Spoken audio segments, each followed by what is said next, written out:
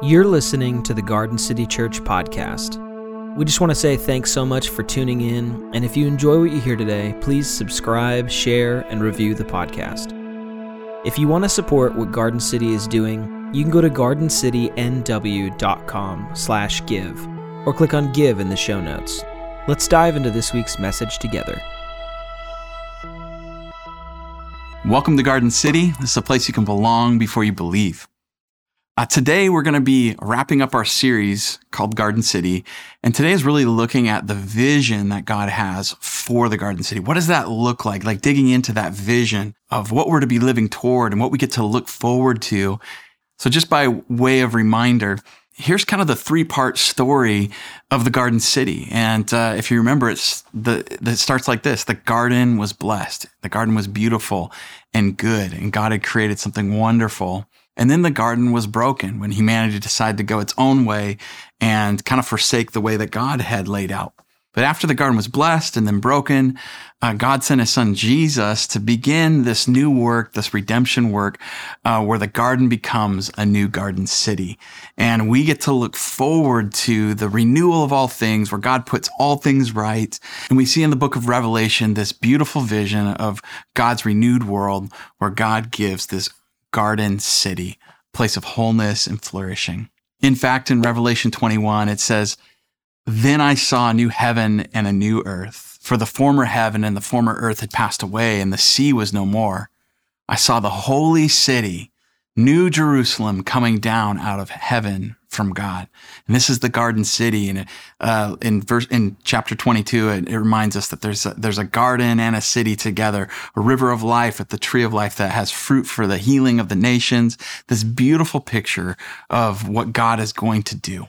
So, what does a picture of this garden city look like? What does this future renewed world really look like? In Isaiah 65, we actually have a beautiful picture that's painted by the prophet Isaiah of what this garden city will look like, a renewed heaven and renewed earth will look like. In this passage, there's a lot of different ways to break it down, but before the pandemic, we actually sat down with the leadership community at Whitewater and kind of like named at least some of the themes from this passage. And so what I'd like to do is read through this beautiful picture of the garden city, of the new heaven and new earth, and some of the key themes that leaders in our church have really seen and named. So here we go. It says, "Look, I'm creating new heavens and new earth," just like Revelation. "And no one will even think about the old ones anymore. Be glad, rejoice forever in my creation. And look, I will create Jerusalem as a place of happiness." It's that garden city concept. "Her people will be a source of joy. I will rejoice over Jerusalem and delight in my people, and the sound of weeping and crying will be heard in it no more." So we see this theme that there will be public joy and happiness in a world of depression, sadness, and violence, and all kinds of problems. We get to look forward to a place of joy and happiness. Verse 20 moves on to say, "No longer will babies die when only a few days old. No longer will adults die before they have lived a full life. No longer will people be considered old at 100. Only the cursed will die that young." And here we see a theme of healthcare and well-being and value for children and the elderly in a world that struggles to value all of life from womb to tomb. We see this tremendous value on life and wholeness and wellness. Verse 21, it says, "In those days, people will live in the house they build and eat the fruit of their own vineyards. Unlike the past, invaders will not take their houses and confiscate their vineyards."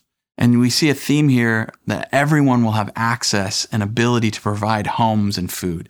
They'll be able to have a life that's whole and healthy. Again, it goes on to say, "For my people will live as long as trees, and my chosen ones will have time to enjoy their hard-won gains. They will not work in vain, and their children will not be doomed to misfortune." In this theme, we see everyone will have long lives and strong lives. Isaiah continues painting the picture and says, "For they are people blessed by the Lord, and their children too will be blessed." This theme, it reminds us every family will live life under the complete blessing of God. Verse 24 goes on, I will answer them before they even call to me. While they are still talking about their needs, I will go ahead and answer their prayers. The wolf and the lamb will feed together. The lion will eat hay like a cow, but the snakes will eat dust. In those days, no one will be hurt or destroyed on my holy mountain. I, the Lord, have spoken. And just a final theme for our purposes today is there will be an absence of violence and predatory behavior. That's wonderful. And God will take care of our needs. Do you agree that this is what God wants for our community that we live in? Some of these themes, some of the vision that we see. Do we think that God wants this for our cities? Do you see this as maybe part of our mission as Christ followers? See, it's really easy sometimes to get this mission that like Christians are supposed to stay so pure and separate from the world that we never go into the world, and it's scary and we stay away from that. But for this vision to happen, or for us to live into this heaven on earth now, and we know it's never going to be perfect until Jesus restores all things, but we can live heaven now the best we can and help follow the Spirit of Jesus into, restoration of our world. And God does this through his people, through his church. So how are we to help this happen? Now remember, the original story is humans were made to walk and work with God to develop the garden. Now they were walking and working with God not to earn anything or earn salvation. They're in a relationship. So work and walking with God is just part of that, like the purpose and calling of humans. God's garden strategy, if you will, for humans to help lean into building toward the garden city is simply this: bloom where you're planted. As a reminder, Adam and Eve were actually banished from the garden, but they were also sent to extend and cultivate the garden into the world, to extend the beauty of Eden. I want to look at the connection between Genesis and Jeremiah 29, how God has created us to be a blessing and to extend the garden. Look at this really interesting connection between exile and garden, banishment and garden. Genesis chapter 1, 27, it says, He, being God, created humanity in his image. We're image bearers. He created them male and female, and then God blessed them and gave them this directive: be fruitful and multiply, populate the earth. I make you my trustees of my estate. So care for my creation. Okay, so hold that in your mind. Like that was the original calling. Like some people might call it the cultural mandate. I know people aren't as excited about mandates these days. I like to think of it like the stewardship commission, that we were commissioned to be stewards of our world. That was the original calling for humans. And that calling, I believe, remains. Let's look at Jeremiah, where hundreds and hundreds of years later, when Israel is being sent into exile into Babylon, the place they don't want to be, in a culture that they hate, and in a group of people that are their enemies and have really caused a lot of damage to them culturally and spiritually. It says this: the Lord who rules over all is the God of Israel. So God is God over the world, and he's the God of Israel. He speaks to all those that he exiled from Jerusalem to Babylon. These exiles who were taken from Jerusalem where they wanted to be to Babylon where they didn't want to be. He says this: build houses and make your homes there. Plant gardens and eat what they produce. Get married, have sons and daughters, find wives for your sons, give your daughters to be married. Then they too can have sons and daughters. Let there be many more of you and not fewer. Do you see the echo between Genesis 1 to this moment, this commissioning by God to his people of being fruitful, of cultivating the land and the creation, and actually extending the Garden of Eden even into the midst of Babylon where their enemies are? They're not stuck in Babylon. They're sent by God to bless it. And it goes on to say in verse 7, also work for the flourishing of the city I have sent you to. Pray to the Lord for that city. If it flourishes, you too will flourish. I just love that. The original stewardship commission, what humans were designed for as image bearers to reflect God's love to the world and the world's love back to God is still in effect. This is how God uses his people, even in exile from the garden or from Jerusalem, to bless the world, and it's to bloom where they are planted, to bloom in such a way that they reflect God's love to the world. So when people look at them, they say, wow, where does that come from? And they can look to the source and praise God. Bloom where you're planted. And I have two verbs in here that I think are important for our blooming where we're planted. And verse 7 says to work for the flourishing of the city and pray for it. So work and pray. Work and pray, action and reflection, compassion and contemplation. This rhythm, these are going to be important things in cultivating a garden city. When we can learn to have a bigger vision than just my life and my family, or even like my life, my family, and my church, if we have a bigger kingdom vision and say, wow, this is God's world, this is God's city, all of these things are gifts, even if some of the gifts have gone wrong, I'm a part of this vision, this story where we get to help the garden gone wrong become a garden city. We get to join Jesus in what he's doing. Where none of us are perfect, none of us have all the gifts, and none of us can handle, all the pressures, and we certainly can't be all things for everybody all the time.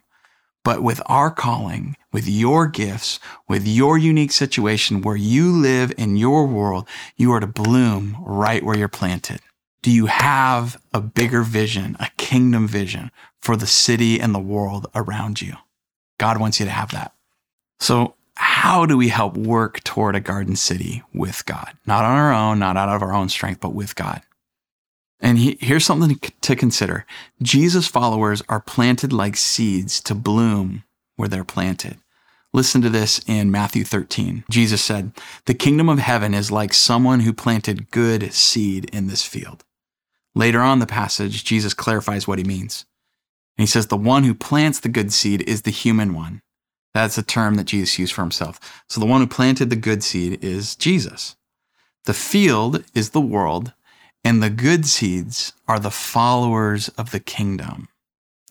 So imagine like a farmer or a gardener who's forecasting. Forecasting is kind of scattering seed real broadly.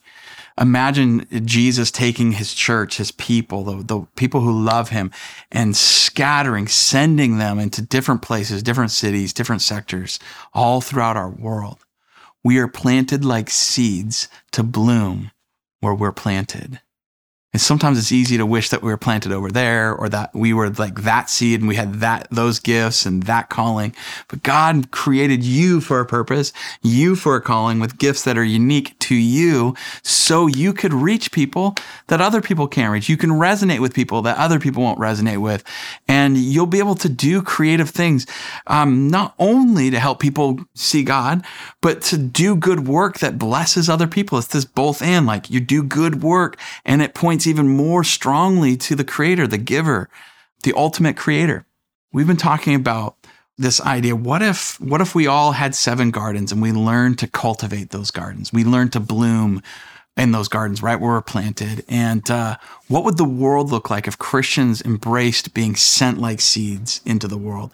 Not trying to just stay in the seed bag and not wanting to leave that, stay in their church, stay in their little group and never leave. No, we let God scatter us and plant us and realize we're planted. I mean, just think with me for a little bit. If every Christian was cultivating these gardens and working with God, the personal garden, your mental, emotional, physical, financial health and character, man, what would happen if we were healthier and more holistic in our discipleship?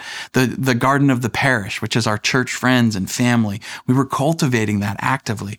Our people, the garden of our people, that's our friends and our family, like that group, that sphere of influence.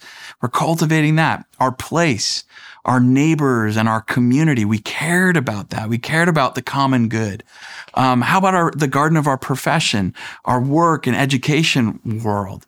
That God wanted to use us there, that we didn't see that as like more of a add-on to our life or something we wish we didn't have to do, but it's part of our spiritual existence, and we cultivated it. How about our peace work, like that area of compassion, justice, mercy that you care about? Maybe it's foster care. Maybe it's feeding those who don't have, food. Maybe it's, something global. I don't know what your peace passion might be, but what if we cultivated that? And then finally, play. That's our rest and our party. That's our discipline of like disengaging from work and then engaging in recreation and play and party. What would happen if we as Christians embraced a more holistic understanding, more holistic vision of what it means to be human in community, human in our communities, in our cities, where there's a lot of people who believe and think differently and maybe antithetically to what you might believe and practice, but we're still to be working and praying for their flourishing. We are planted like seeds to bloom where we're planted. Are you blooming in the gardens that God has sent you to? Are you cultivating them? Now, I'd like to just finish with this. What does blooming look like? So here's a few things to think about. What does blooming look like for the Christian? Christian is Christian. We're trying to put the Christ back in Christian, okay?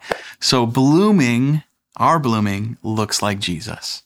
We bloom in a Jesus-shaped way. We study Jesus as our primary lens to bloom where we're planted, or maybe our primary seed to watch how he bloomed and grew. And we're not going to be exactly like Jesus, and we have all kinds of gifts and talents and personalities, but the totality of Christians in the world as seeds, they give a picture of Jesus, and it's a Jesus-shaped life that we want. I love it. Jesus said it this way: as the Father has sent me, so I am sending you. He's scattering us like seeds. He's sending us into a broken world, just like his Father sent him. So what do we look like? What does blooming look like? What does struggling look like? It looks for Christians like Jesus. But Jesus also said this in John 12, in helping us understand what blooming looks like in a Jesus type of way.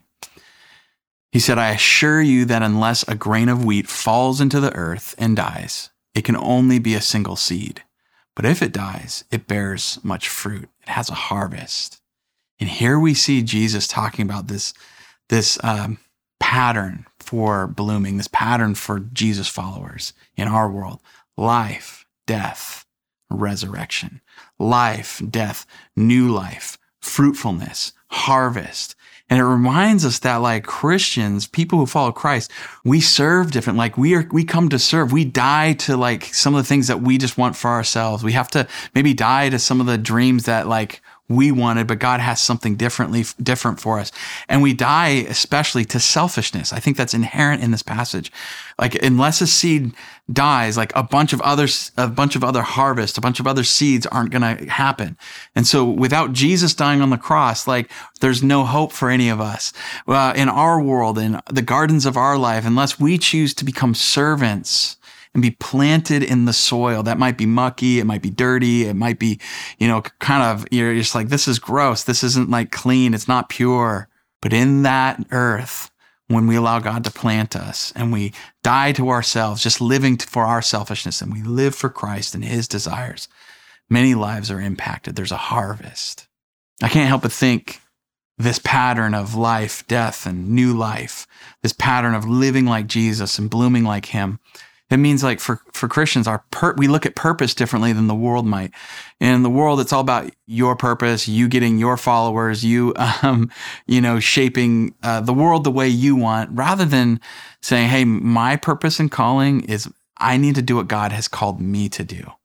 Instead of thinking like you got to do what everyone else wants you to do and live under the pressures of our parents and our friends and our culture, we don't live under their calling. We live for the calling that God has given us and how God has wired us. Jesus focused on the work his Father had given him and gifted him for. We should do the same. And then our presence. How was Jesus' presence in and among people? And in a world that's so anxious and so judgmental and so fearful, and all those things, all the worries that people live with, and the scarcity mentality and selfishness, we're to have a presence that's not perfect. We're not going to be perfect, but we're leaning into having a peaceful presence, a relational presence. Jesus was always stopping for people along the way. A joyful presence, not just gloomy all the time. Religious people, I think most people think of religious people, they think of like gloomy, really, really gloomy policy makers and holders. You got to follow the policies, you got to do the religious things. But we're supposed to be joyful. And in all the anxiety, we're, I think, to live in an unanxious presence. Where we're not just so uptight, so worried, and so worried about the next thing. We're looking past people. We can never be present. We're not with people now. An unanxious presence brings peace. Jesus shaped blooming, looks at partnership different. Instead of a world that says we should all have partisanship in our own tribe, we got to have less partisanship and more partnership, more collaboration over competition. The left and the right hand always work better when they're working together. Partnership. And Jesus did that. He'd pull all kinds of people in from different backgrounds for partnership. Jesus' way of blooming looks at power differently and handles power. Rather than just using power to get what we want, we speak truth to power and through power as servants, not as rulers. We look at power and influence from a stewardship perspective, not an exploiter's perspective. We don't look at like power as like the might is right and the strong always should, kind of rule the weak. But we look at love is right, not just might is right. That we exchange power for love, and that's true power. We look at perspectives differently rather than just a homogenous one way and the only way of looking at things is this way. We look at multiple perspectives, and God made so many different people, and we're to have a diversity of people in our lives and our communities to understand and love other people because God loves other people. And learning other people's perspectives, stepping into their reality, their world is so important. It's what Jesus did. And finally, how we look at peace. What peace really looks like. And peace is this idea of shalom or where everything's right, everything's put right and healthy. In the world Jesus lived, Caesar's peace or Rome's peace was a coercive and violent peace. It made, everything right by using the tools of coercion, violence, and power. But Jesus' way to gain peace was patience, love, sacrifice, generosity. And so rather than the Roman, Caesar, worldly way of looking at power and putting people on a cross, if they don't agree or live the way that we want them to live, we take the way of the cross, which is sacrificial love and generosity. So let me ask you, are you willing to allow God to plant you? Have you recognized that maybe God has already planted you where you're at so you can bloom? And will you bloom? Will you live with a grander vision of working with God toward a garden city where people are loved, where collaboration happens, where life is valued and people are flourishing together? I've heard Christians ask, what strategy do we use? What strategy should we have as churches? And there's all kinds of strategies, but I just think it's pretty simple. And the strategy is bloom where you're planted in a Jesus-y way, a way that looks like him. Guys, I love you so much. If this sermon has encouraged you, share it with somebody, and let's bloom where we're planted and live toward the garden city together.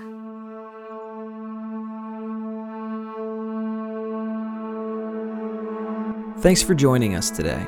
If you have any questions or comments about today's message or would like to contact Garden City Church, reach out at info@gardencitynw.com or click contact in our show notes. Garden City services are made possible by your generosity. Your generosity is love in action. Have a great week, and we'll see you next time.